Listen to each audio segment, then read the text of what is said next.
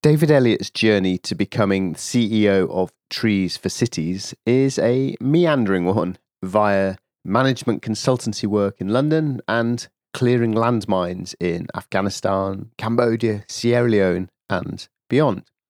Now he works for Trees for Cities, which is the only UK charity working at a national and international scale to improve lives by planting trees in cities. Trees for Cities get stuck in with local communities to cultivate lasting change in their neighbourhoods, whether it's revitalising forgotten spaces, creating healthier environments, or getting people excited about growing, foraging, and eating healthy food. This episode is sponsored by Happy People Hike, which aims to inspire passion and encourage well-being through the outdoors. Happy People Hike believes in the power of fresh air and the camaraderie of strangers, the genuine joy experienced on the side of a mountain. This is a feeling they try to bring back to everyday life, because being outdoors can lift even the lowest of spirits, and they hope to share that with you. To find out more, please visit www.happypeoplehike.com.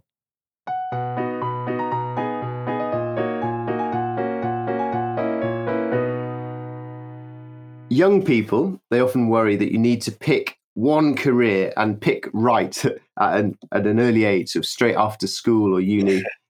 And you're now CEO of Trees for Cities, a fantastic charity, but your journey to get there has been somewhat meandering. So what was your first job straight after finishing university?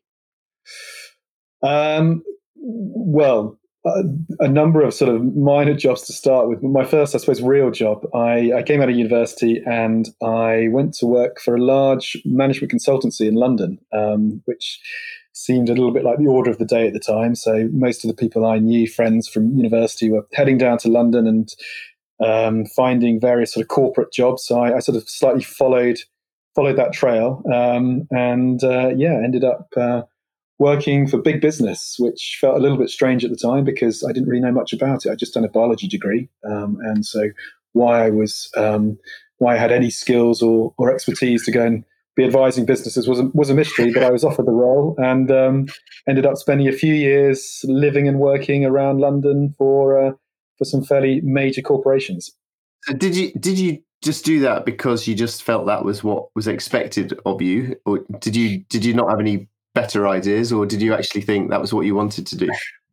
Well, it's a good question. I think it was at the time it was a sort of real lack of understanding where I wanted my career to go. If I'm going to be totally honest, I wanted to. I think I wanted to come to London. I wanted to at the time be in a place where I knew lots of people and had lots of friends, and to get some decent experience under my belt and sort of kick off my career in some way or other. But I didn't know what that was going to be. So, and I think that was something I slightly, if I was going to be honest, I slightly fell into that to some degree. But it was a good experience at the time. It sort of grounded me with, I suppose, my first real job really, and taught me what I had to do to get up in the morning and go to work and do a decent day's work, which was something that perhaps from days of university had slipped a little bit from a few years of having lots of fun and then doing lots of traveling before and after university. So no, it wasn't part of a grand career plan. But I think that's sometimes how it happens. I think I'm not one of those people, I guess, at that point in my life who had that view of how my life was going to play out, or had a particular profession like being a doctor or a lawyer that I had planned at that point. So it was a matter of starting to test the water a bit and see where it went from there.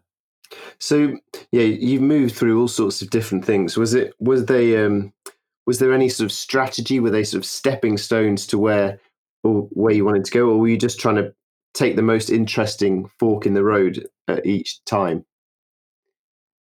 I think at that point, that first job was very much,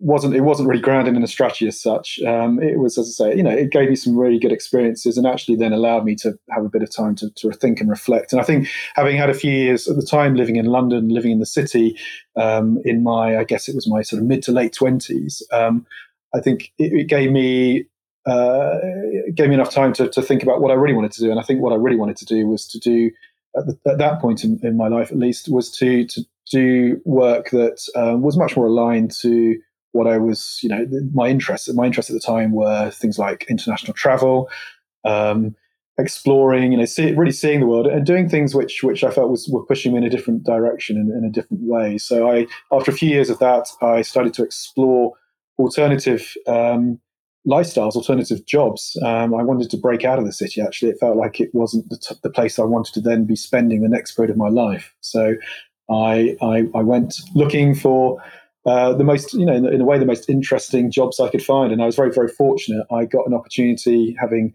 contacted a range of organizations and explored and talked to people about what's out there.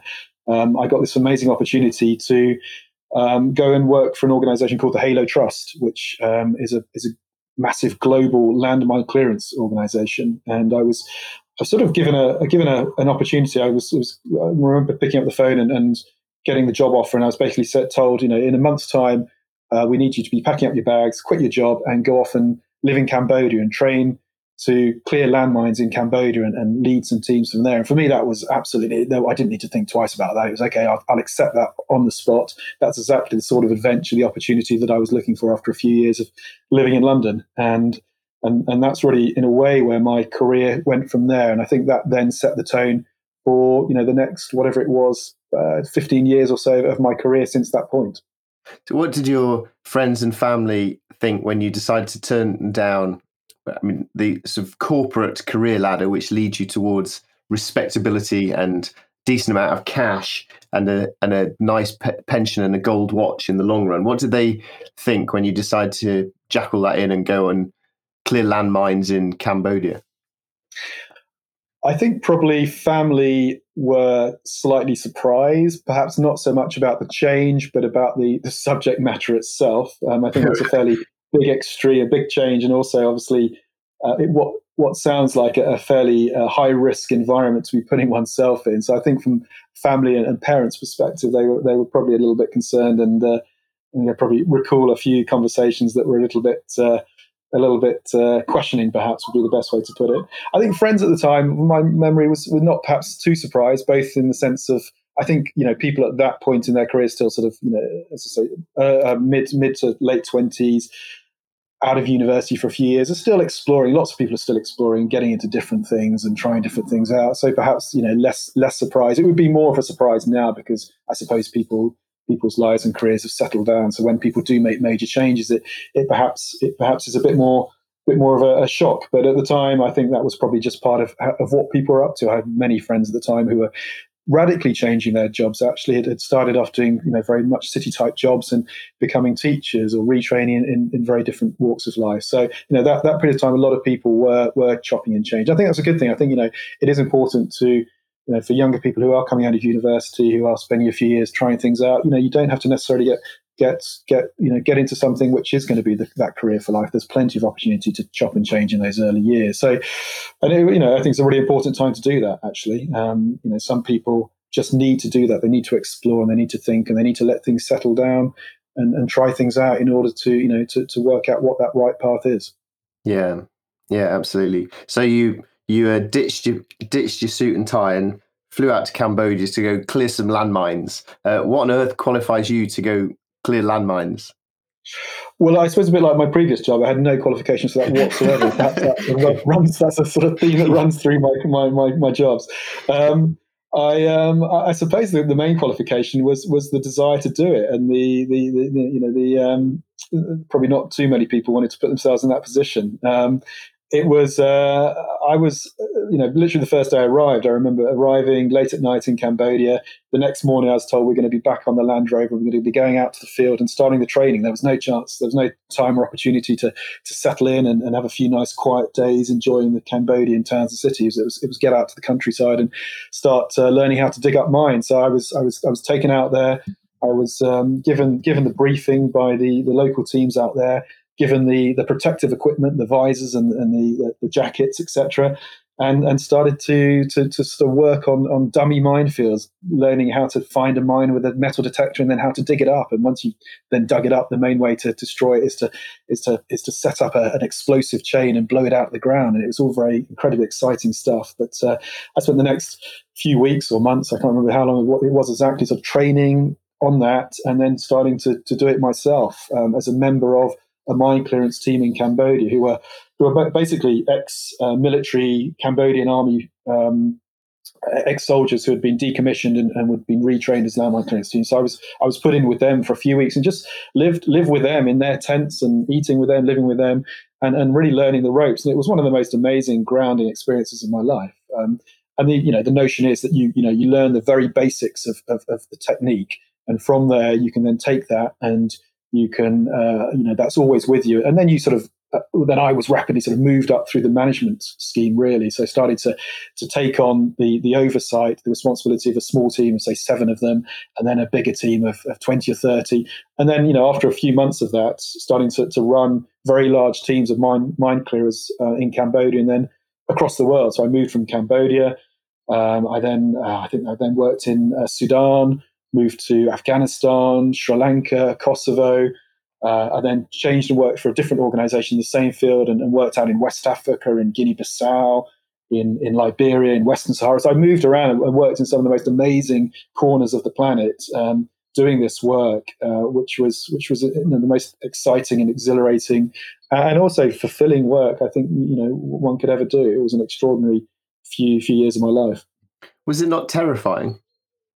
The very, very first time, absolutely terrifying. So that first mine, well, you learn, as I say, on a dummy minefield. You're there pretending to dig up mines that have been, well, you're digging up mines, but they've had the explosives taken out of them. So there's no chance of anything going wrong. Then you're put into your lane. You get a 1 meter lane with a stick in front of you, and you move that stick forward very, very slowly as you scan the ground for metal. And when you first get that beep, you think that might be the first mine, and then you've got to start digging down very, very carefully to expose the mine itself. And yeah, that very first time of doing it is a very, very terrifying experience. You do it so slowly. And I think that first one probably took me 5 hours to dig up. And as you do it more and more, by the time you've done it for a few years, you can do that in a few minutes. But that first one, you're sweating profusely in the hot tropical Cambodian heat with sweat dripping down the front of your visor and sort of slightly blinding you at the same time, and just desperately not wanting to make a mistake. So yeah, that first time, it's very, but like everything in life, it's often the first times are terrifying. Once you've got over that first step, you realise that often the fear is the biggest fear itself, and then you can just the more you feel confident in yourself to do it. The less fear you feel each time. But it's obviously incredibly important to maintain a degree of fear every time, so you don't get you don't start slipping and getting into bad habits. Yeah, I think I would definitely be far too slapdash to be a mine clearer. So now you're a CEO now of Trees for Cities. What is what's more useful for the work you do now? The time you spent working in these remote communities and for the Halo Trust, clearing landmines, or doing an MBA at Cambridge University? It's a leading question now. Well, I was trying to think how I could ask that in a way that wasn't leading. I'd be entirely happy if you say no. Landmine clearing is useless for running a business in London. What's the measured answer? Well, you know what? I think it's an interesting one, because when you reflect back on various jobs and career choices, and you sort of piece it all together, and certainly if like myself, you've had a non-linear route. You realize actually that there are things you pull out from all steps that are incredibly important. So, from my early days working as a management consultant, actually now in my work, a lot of the work I do is with big businesses, actually working with big businesses on their sustainability agendas, for example, and working with very senior people in big businesses and learning that environment, learning how to work alongside the corporate world is now an incredibly important part of what I do. And that goes all the way back to those early days. And then, if I look at my mine clearance work, the thing that really offered me at the time was a unique sort of opportunity to manage people at a fairly young age, point in my career. I was into my sort of late 20s, early 30s, I was managing sometimes, groups of hundreds of staff, and the responsibility behind that and the people management aspects is something that again has been a hugely helpful thing. When you move into a role like a CEO role, where you've got huge responsibility for the people working in the organization, and the MBA, which was what I did. So after I finished working with the mine clearance work, I came back to the UK after a few years of that. Felt slightly weary perhaps of traveling the world and doing that sort of work. I wanted to spend a year back in the UK doing some studying, and that was when I did my MBA at Cambridge University. And it was an amazing experience, again in many different ways, and it taught me some of the technical aspects, the way of thinking about management and leadership, which you get the practical experience, but actually being able to blend that with some of the academic and the theory behind it was very important. And again, all of those things I take away, and they don't necessarily, I'm not necessarily, I don't think about them every second of the day as I'm running an organization, but they come back to you in different ways, and you draw on them in different ways, sometimes consciously and sometimes subconsciously.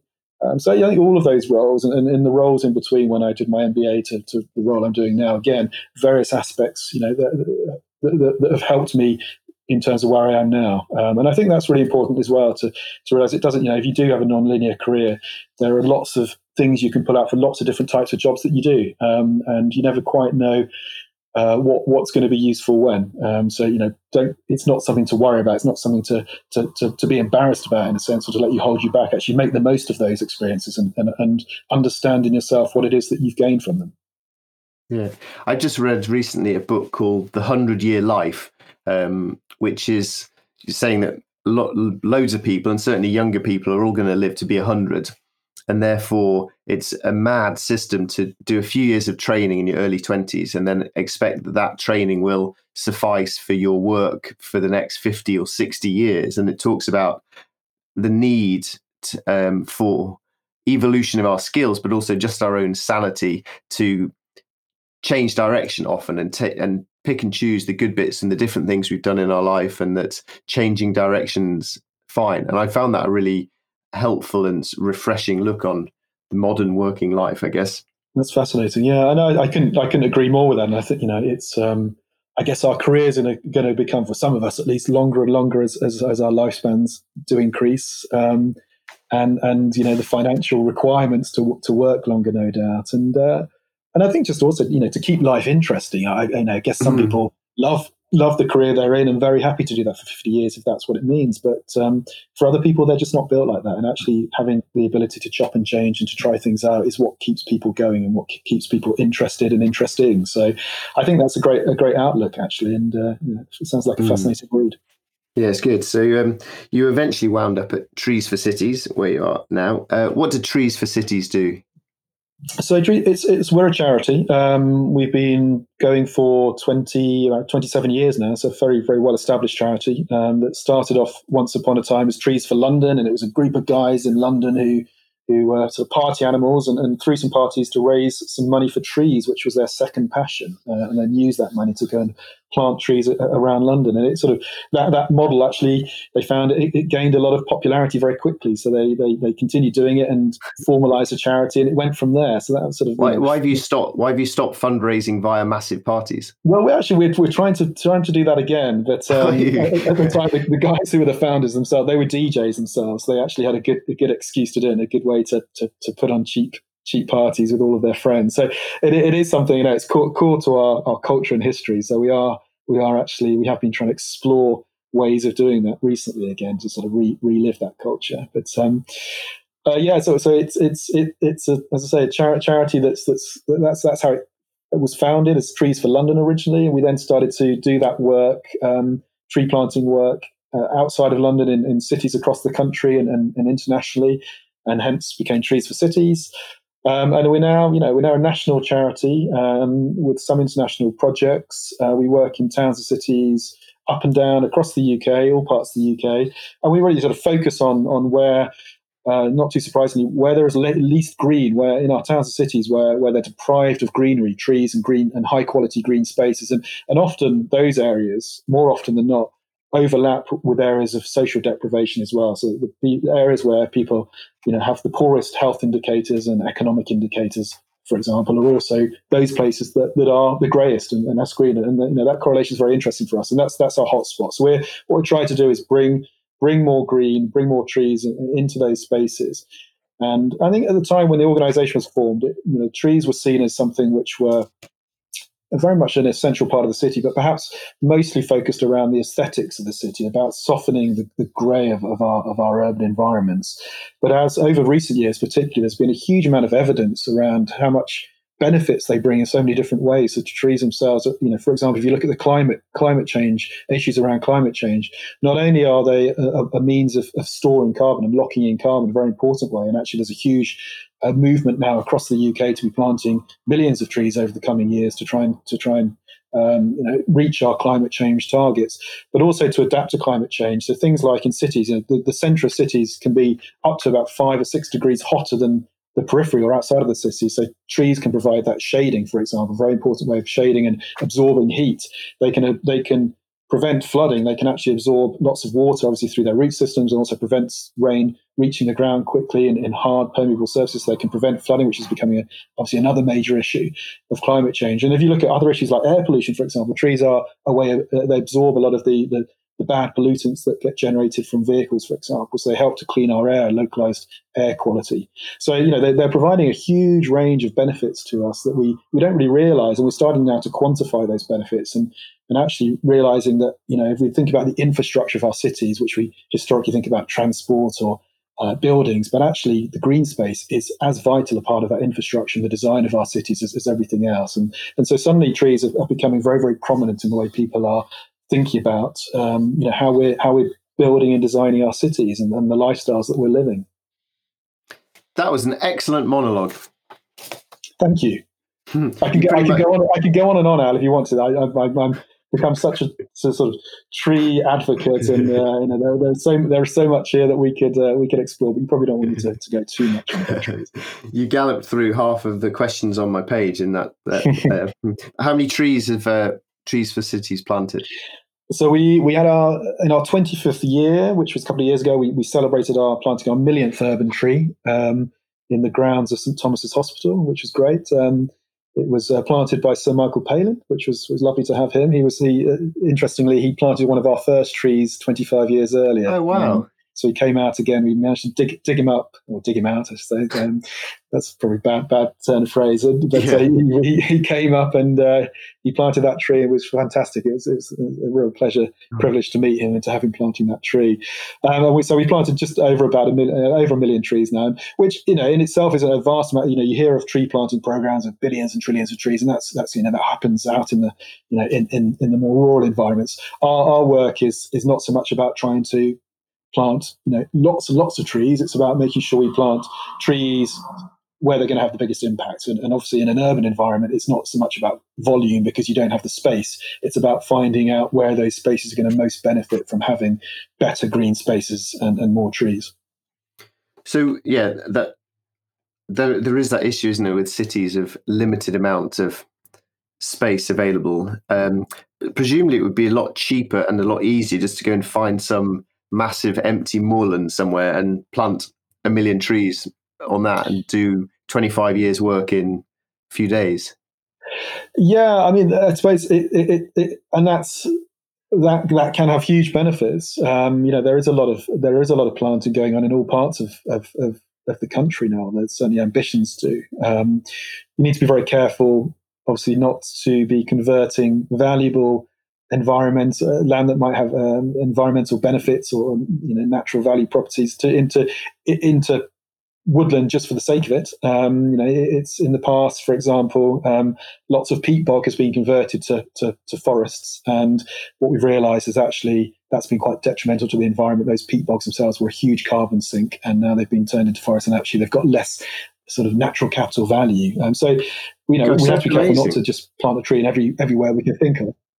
Yeah, no, I mean, it's not always the best solution, and just planting volumes and volumes of trees isn't always the best solution. But of course, we're huge advocates for creating new swathes of woodland and forests where we can in the UK, certainly. But I suppose that provides a different set of benefits. New forests, new large swathes of woodland, fantastic. People can go and visit them and enjoy them, and they can lock up lots of carbon, and they can have huge benefits for biodiversity, etc., assuming you plant the right species of trees. But as I say, our work is different in the sense that, even a single tree planted in a strategic place on somebody's street or in somebody's park can have, hundreds and hundreds of years of benefits in terms of what it brings to those communities, from the moment that tree is planted, with the community members who can come out and plant that tree and feel engaged within their community and part of their locality, look after the tree. And then as the tree grows, the benefits it will have around, as I say, sort of localized air quality and the aesthetic benefits it will bring to them.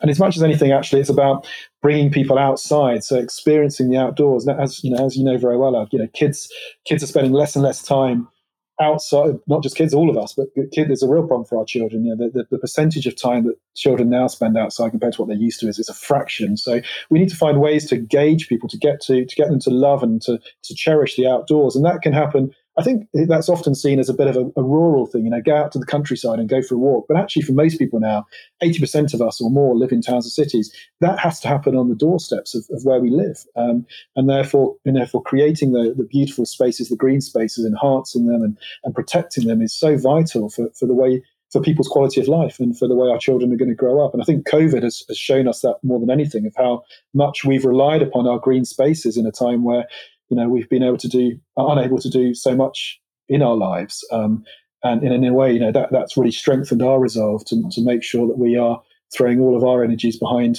protecting and improving, the green spaces that we do have. So we're recording this now in lockdown. So what changes then could all of this stuff, the chaos of 2020, what changes could, in terms of your work, could this be an opportunity for? What good stuff can come out of this? I think, as I was saying, I guess we can use this as a springboard to really, highlight how essential these spaces are. In the city, there is such a pressure on land. Obviously, the development of land, the pressure for more housing and more commercial property, etc. And that's fine. We need that, of course, but it needs to be done in a way which is not, ideally building into the spaces that we also need for our recreation and our health and our exercise and our escape and everything else that we use these green spaces for. So I think to highlight the need to protect those areas and to enhance and improve the ones we've got. There's a lot of green space in our cities that are pretty poor quality, actually. They're just a muddy piece of grass. People don't really use them. There's so much more that can be done for them. And actually, if they are just dead and people aren't using them, they are going to be built on, and why shouldn't they be, in a way, if it is just wasted space? So, but what's better is actually to take those spaces and really turn them into places that people want to go and kids want to play in and, explore in. So much we can do. Even with a small space in a city, you can achieve so much with it. So, I think it does provide that mechanism to really to sort of bang the drum for that need. And I get, there's going to be a huge pressure, certainly over the next couple of years, financial pressure to cut corners and to find ways of making money and keeping the economy running. So, I think we're in a period of real risk to our green spaces at the moment, but hopefully we can get through that, and the medium to long term benefits can really be appreciated. And I think, there's a lot of talk at the moment about a green recovery, actually, which is fantastic. I think there's an understanding that we need to focus on our quality of life, and quality of life is hugely related to what we do outside of our home and work environments. But are the green recovery, in your experience, are the councils you work with and government, are they actually keen, or is it just a trendy thing to pay lip service to? Do you feel you collaborate with these guys or push against them?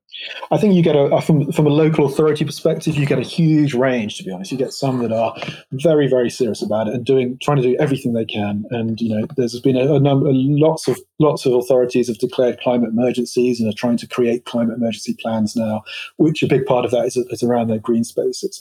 Lots of them have declared them but haven't yet done much about it and need to do more.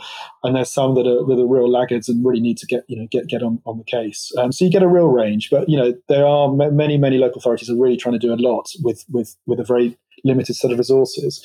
I think from a central government perspective, again, there's been a huge desire there. There's been lots of new strategies, lots of new aspirations and targets put out there. But now it's the time to actually converse on that. We still live. The reality is we live in England or Britain's green and pleasant land, but when we strip that back, we live in one of the most nature depleted countries on the planet, which is really, really quite depressing. So there is an enormous amount we need to do with our natural environments, and so it's now about putting the sort of the money where the mouth is in a way. It's not just all about the money; it's also about the action and the desire. But we need to make things happen. We need some really, really ambitious and radical ways of thinking about our natural environments. And for us, that can start at the city level. It's if we're not inspiring people who are living in cities and kids who are growing up in cities, which, as I say, are sort of over 80% of the people in this country, then we don't have much chance of creating that radical transformation. So again, the value and property of just a single tree, for example, can be huge, because that can be the thing that can inspire a child to grow up to want to do much more for nature and for their local environments. So what specific practical steps what things would you like to see actually being done to try and get our cities to be more appealing as outdoor living spaces, to get young people out into green spaces within cities, and therefore bring up a new generation of eco warriors and outdoor lovers and healthy people? What practical stuff would you love to see being done? Good question. I mean, I think firstly, there's a lot of, as I mentioned, a lot of underused green spaces, and actually, for certain parts of society, there's real sort of there's a lot of evidence that parts of society just don't use green spaces anything like as much as others. And I think where those, and again, there's correlations there to areas of deprivation, for example. So what we need to do is really make sure that even those smaller green spaces that might be around, estates, for example, are used and are developed in the best way possible to make them the sort of places that people want to go out and use and kids can enjoy, that they're safe, that they're green, that they're healthy places to be. So I think in a sort of inner city perspective, there's a huge amount we can do even with a very, very limited amount of space and resource. And there's a huge amount there we need to do, actually. I think that's one of the biggest areas. As you push further out of towns and cities into areas that are greener and more spacious, then again, around London, for example, we have this huge swathe of green belt. And what is it? It's mostly farmland or underused farmland, actually, or tenancy farmland, some of it. And we can do so much more with that. Local authorities could be much more ambitious about using some of this space to actually converting it for amenity value for people to go and enjoy and to really make the most of it. And it's not just about local authorities. It's about communities coming together to do that as well. It's about the corporate sector, the business sector joining in with that. It needs a collective effort. But there are plenty of great, fantastic spaces. You don't need to go far. As you know, through your micro ventures, you don't need to go all that far from your doorstep to always find somewhere exciting. But you need to make those opportunities available. You need to make the spaces. You need to protect them. You need to make them the sort of spaces that people want to go to. And sadly, in England, particularly, less so obviously in Scotland, but in England and Wales, we have such crazy rules about people going out and just putting up a tent in the wild. Why not make it easier for people, for kids to go out and just pop their tent up and have an adventure on their doorstep that might just be a few stops up the tube. We seem to do what we can in this country to prevent people from exploring and from enjoying the outdoors. Yeah, but one counter argument to that will be as lockdown gradually eases and people are going out, there's just been a huge escalation in litter and people going camping for the first time, absolutely trashing places, just like festival carnage across the country's wild spaces. So when you're working with the young people you work with the sort of community and schools projects you do you see within them a disconnection from the natural world, or do they seem engaged and concerned? I think when you first work with schools, primary school, we do a lot of our work with primary schools. Often for many of these kids, their engagement with nature has been so limited, and the first time that they put their hand in soil or see an insect, it's a sort of a repulsion, a sort of a fear and a repulsion. But once that's passed, it's amazing how quickly the transformation can happen for kids who are then, once they, for example, plant something and see it growing and engage with it, absolutely love it. We just hear so many amazing stories and from the schools about how kids have, who have grown up in, for example, such inner city environments with such little prior experience or opportunity to be amongst anything green, how that's transformed their lives and their way of thinking, and how much they get into these projects, how much kids love it. I know I'm sure that the vast majority of children actually, once they get into that, trying those sort of things, I absolutely love it. But it's amazing to see how the levels of or the lack of interaction that so many children clearly have had in the past, and that's a big part of what we do, is try to provide that and offer it. And I think coming back to your point around the littering, which has been incredibly one of the real sort of sad aspects of what we've seen in recent months. It has been quite tragic, really. And I think you need to tease out a little bit what that means. Why does that come from? Because we are trying to encourage people into green spaces, and we are trying to talk about the benefits. Yet clearly there seems to be something there that around a lack of understanding and respect for them, which has been really sad. And I'm sure there's a lot in that, and we could I don't want to philosophize too much, but it does, I suppose, for us, it tells us that there's a huge amount for us still to do, for all of us still to do, to really get that message across of how much benefit these spaces are, and how valuable they are to our lives, and I guess in a way it might be a reflection of, because it's quite hard, particularly in our country, in England, to get out and wild camp. That very few people have had that experience, actually. Most people experience of campsites of places, very organised campsites where things are, there's litter bins, things are arranged for them, and actually it's a very, very different experience to go and wild camp. And I think if that opportunity was given more to people from a younger age as well, I think that might, I think that might in a way help the longer term situation of avoiding people going and in a sense sort of destroying or using these spaces in a way that they shouldn't be used, which has been as you say, one of the real surprises and unpleasant things that we've seen come out of the period over the last few weeks and months. Yeah, one of the great challenges of so many aspects of what we're talking about is you need to get a sense of people need to care about stuff for themselves in order to become more engaged. And one of the things you guys do a lot of are these volunteer community planting days for tree planting. Can you tell me a bit about those? Yeah, absolutely. Well, it's core to what we do. So we have a relatively small staff, and actually, but for us, the multiplier effect is being able to work with hundreds of people from local communities, our volunteers, our corporate volunteers who come out as well, and to do most of the planting and the actual on the ground work for us. And that's core to what we're doing, is trying to get people out to do the planting, to engage with their local spaces and engage with their local communities. And it's an amazing thing. I mean, I know you've popped out to our projects from time to time as well, and it's seen, on a cold, frosty February morning, Saturday morning, you turn up and you think, who's going to possibly come today? And within a couple of hours, you've got, a cadre of hundreds of people from all walks of life, all ages, all backgrounds are coming out, in great spirits to plant trees and do something for them. And for many of them, it's the first time they've ever done it. And the energy is usually fantastic. And, by the end of the day, there's a real sense of achievement. And you can look back across what was for example, a piece of grassland previously, and look back after a few hours of work and see a new urban woodland has been created, and people feel very proud to be involved in that. And so we want to be doing more and more of that. It's a big thing to arrange groups like that, to put those sort of projects on. It costs a lot of money, it takes a lot of time, but actually that's what makes the real change. It's not just getting the trees in the ground, but it's the people who come along to do it and experience that. It's a vital part of our work.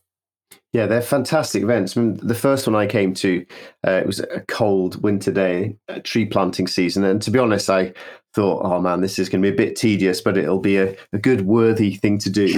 But it was actually, as you say, a really fun day, and so satisfying at the end to just see hundreds, perhaps even, 1,000 trees planted. And I loved how everyone just takes on their own little job. So some people like wheelbarrowing the mulch around, and you get some people who like digging the holes, loads and loads of kids being involved in it. So have been really fun and satisfying things to do.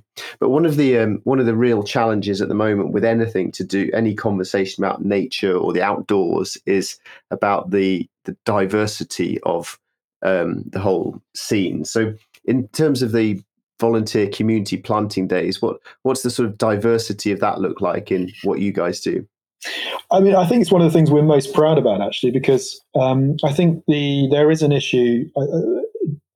within the conservation sector of in terms of volunteers. If you look at many of the big organisations, and they obviously trying their very best to try and diversify as much as possible. But I guess the very nature of the people who have been their members for many years, who they've been talking to, have been engaging with that sort of work, tends to be people who are more middle class, whiter, living in more rural, say Middle England parts of the country, if that's how we put it. And there is a sort of homogeneity to volunteers, and that's a huge generalisation. But I think that is to some degree, a fair generalisation.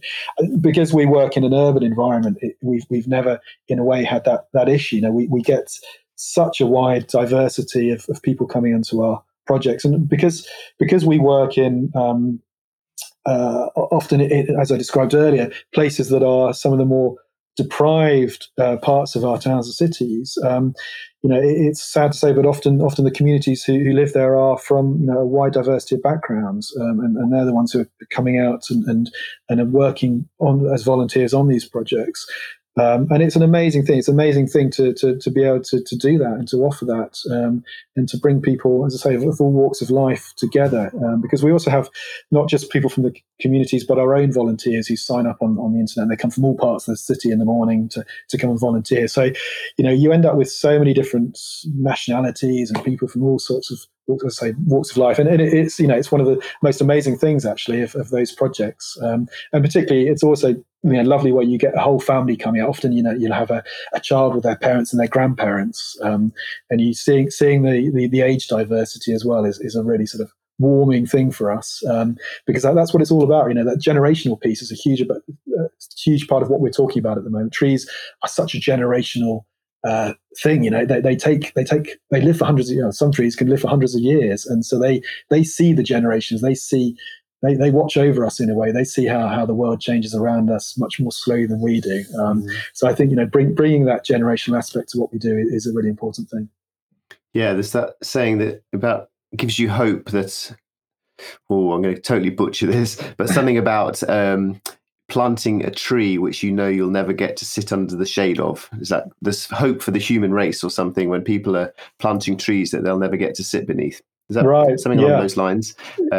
Which is, yeah. But so my experience of your volunteer planting days was that amazing, fun, vibrant diversity, so many languages being spoken, plus the bonus of properly nice lunch. So curry had at one, or some sort of spicy Ethiopian thing. It's not the usual volunteer cheese sandwich type fare. So yeah, that was a real pleasant surprise for me about your planting days.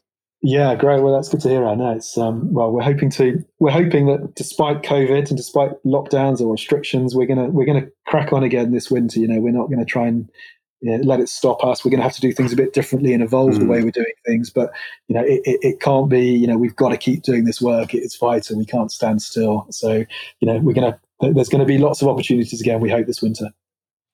What is your favourite tree? My favorite tree, I think, must be a beech tree. I love a beech tree. I love the beauty of the beech, the soft bark, the soft silvery bark that you see on the beech tree. I think there is nothing more beautiful for me. It's such a classic tree of our woodlands. For me, it's the majesty of the woodlands. It is the tree that I most love. Okay, very good answer. Now, I have a tradition at the end of my podcasts to ask people questions from this deck of playing cards I've got here in front of me with deep and meaningful questions about life, the universe, and everything. Are you up for a few of these? Okay, well, I'll give it my best shot. Okay, if any of them require too much intellect for you, you can just say pass on any that you don't want, or that you wish to swerve. Unfortunately, we're not together, so you can't pick the cards. So you will have to just tell. I'm going to flick through and tell when to stop. All right. Stop. Ready? Oh, okay. Well, I'd already gone through the whole deck, so I'll give you the top one. All right. In the last 5 years, what new belief, behavior, or habit has most improved your life? Okay. Belief, behavior, or habits. I think the last 5 years most improved my life. Well, I'd probably go deep and meaningfully into something about my children in that one, but that's probably getting a bit too cheesy, is it? I tell you what I've done in the last 5 years. I've picked up my guitar again. I used to play my guitar when I was a kid, and I didn't play it for whatever it was, probably about 30 years of my life. And a few years ago, about 5 years, I thought, right, I need music in my life. Music is such a huge part of what makes us human beings and what we get enjoyment from. So I took the great leap of picking up a musical instrument. I know you've got that experience out of picking up a musical instrument that feels a bit alien in your hands, and rediscovering the enjoyment of creating music. And it's been one of the things that I've most loved doing actually in recent years. And I spend my night times when everyone else has gone to bed, and I'm not too embarrassed to sit in my house and play a few tunes. It gives me a great way to relax and to reconnect. I think that's been one of the best personal things I've done in the last 5 years. Very nice. Do you have it to hand? I don't. And if you're asking me, can I play a bit to you now on the podcast? That's probably a straight no. Okay. Right, I'll do another question. 10 when to stop. Let's come back in 10 years. Stop. Ooh. What would the 80-year-old version of yourself advise you to do?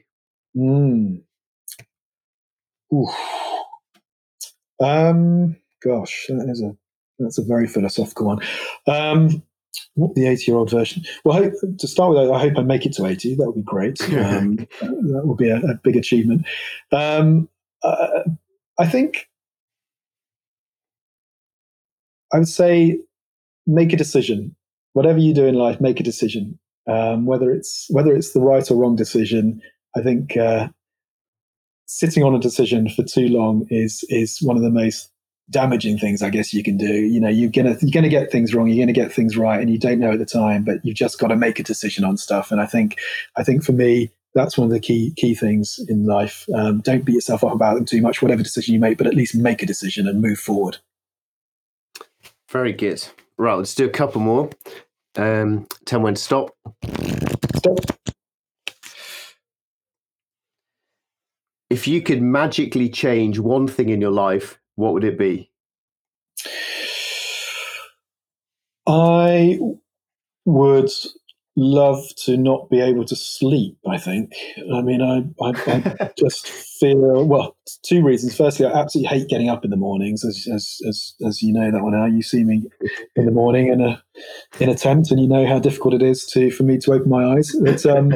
But I suppose more deeply than that, for me, time is so precious. There is, it always feels such a huge pressure on time to do everything that I'd love to do and to achieve everything I'd love to achieve. And if only I could use those 8 hours or so that you have to spend lying in a bed with your eyes shut, on doing other stuff, then that would be a fairly transformational thing. So one day when somebody discovers that pill that you can take that means that your body no longer needs sleep, that would be a great day.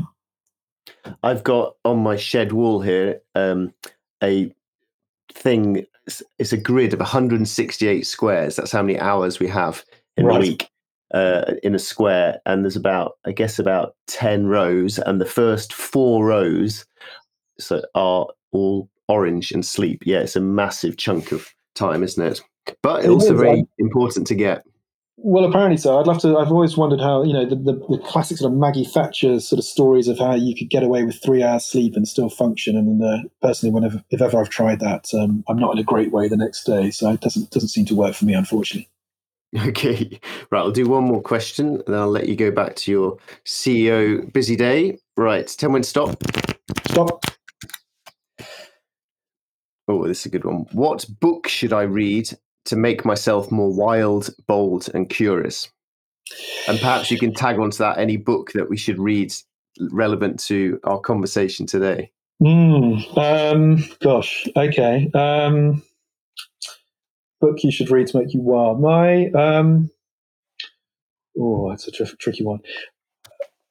I did the book that I always reread, which is for me the classic book of a combination of making you feel more wild but also making you think about life, is Jonathan Raban. It's the Passage to Juno, his trip that he did in a sailboat around Canada and Alaska, a part of the world that always holds a lot of fond memory to me as well. But that's a book that just it bites into you when you read it in so many ways. It's an amazing book, absolutely amazing book. And that's the one that if I'm ever feeling like I need a little bit of injection of wildness back into my mind, both sort of outdoor wildness but philosophical wildness, that's the one I'd resort to. Okay. And is there a book that you'd like a large stash of that you could just to give to everyone who comes through the Trees for Cities offices? A tree-related book. I think. I mean, there's so many brilliant books, nature writers. You've got some amazing nature writers, past and present, and anything written by Rob Macfarlane, you'd have a stack of those and give them out. Anything written by Al Humphreys, you'd have a stack of those and give them out. Of course, recently, I've actually just read George Monbiot's Feral, and that's a really inspiring read in terms of getting out and rewilding our lives and rewilding our environments. And I think that's one that it's very difficult to read that and not understand how vital it is for all of us to be in nature and understanding nature and doing what we can to bring it back into our country. So that for me is a seminal text of what we do. Yeah, that's definitely a perspective shifting book. My final question is, how can we help Trees for Cities?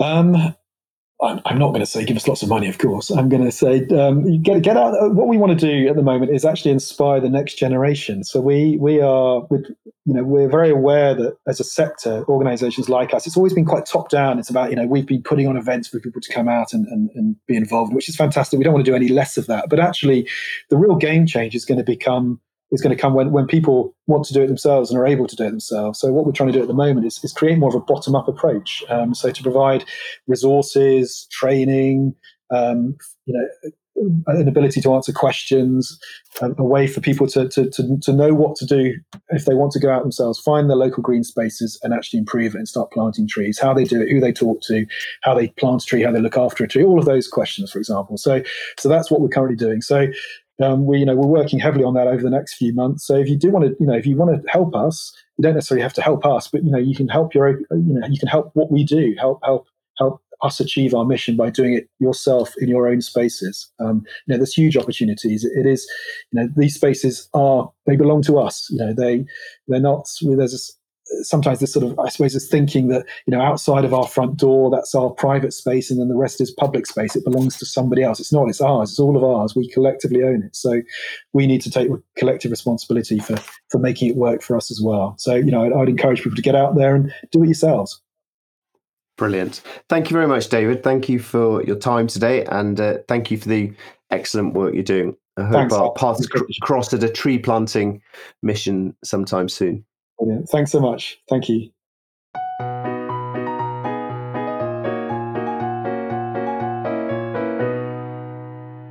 I hope you've enjoyed this episode of Living Adventurously. If you did, please do rate and review the series on your podcast app. It really helps.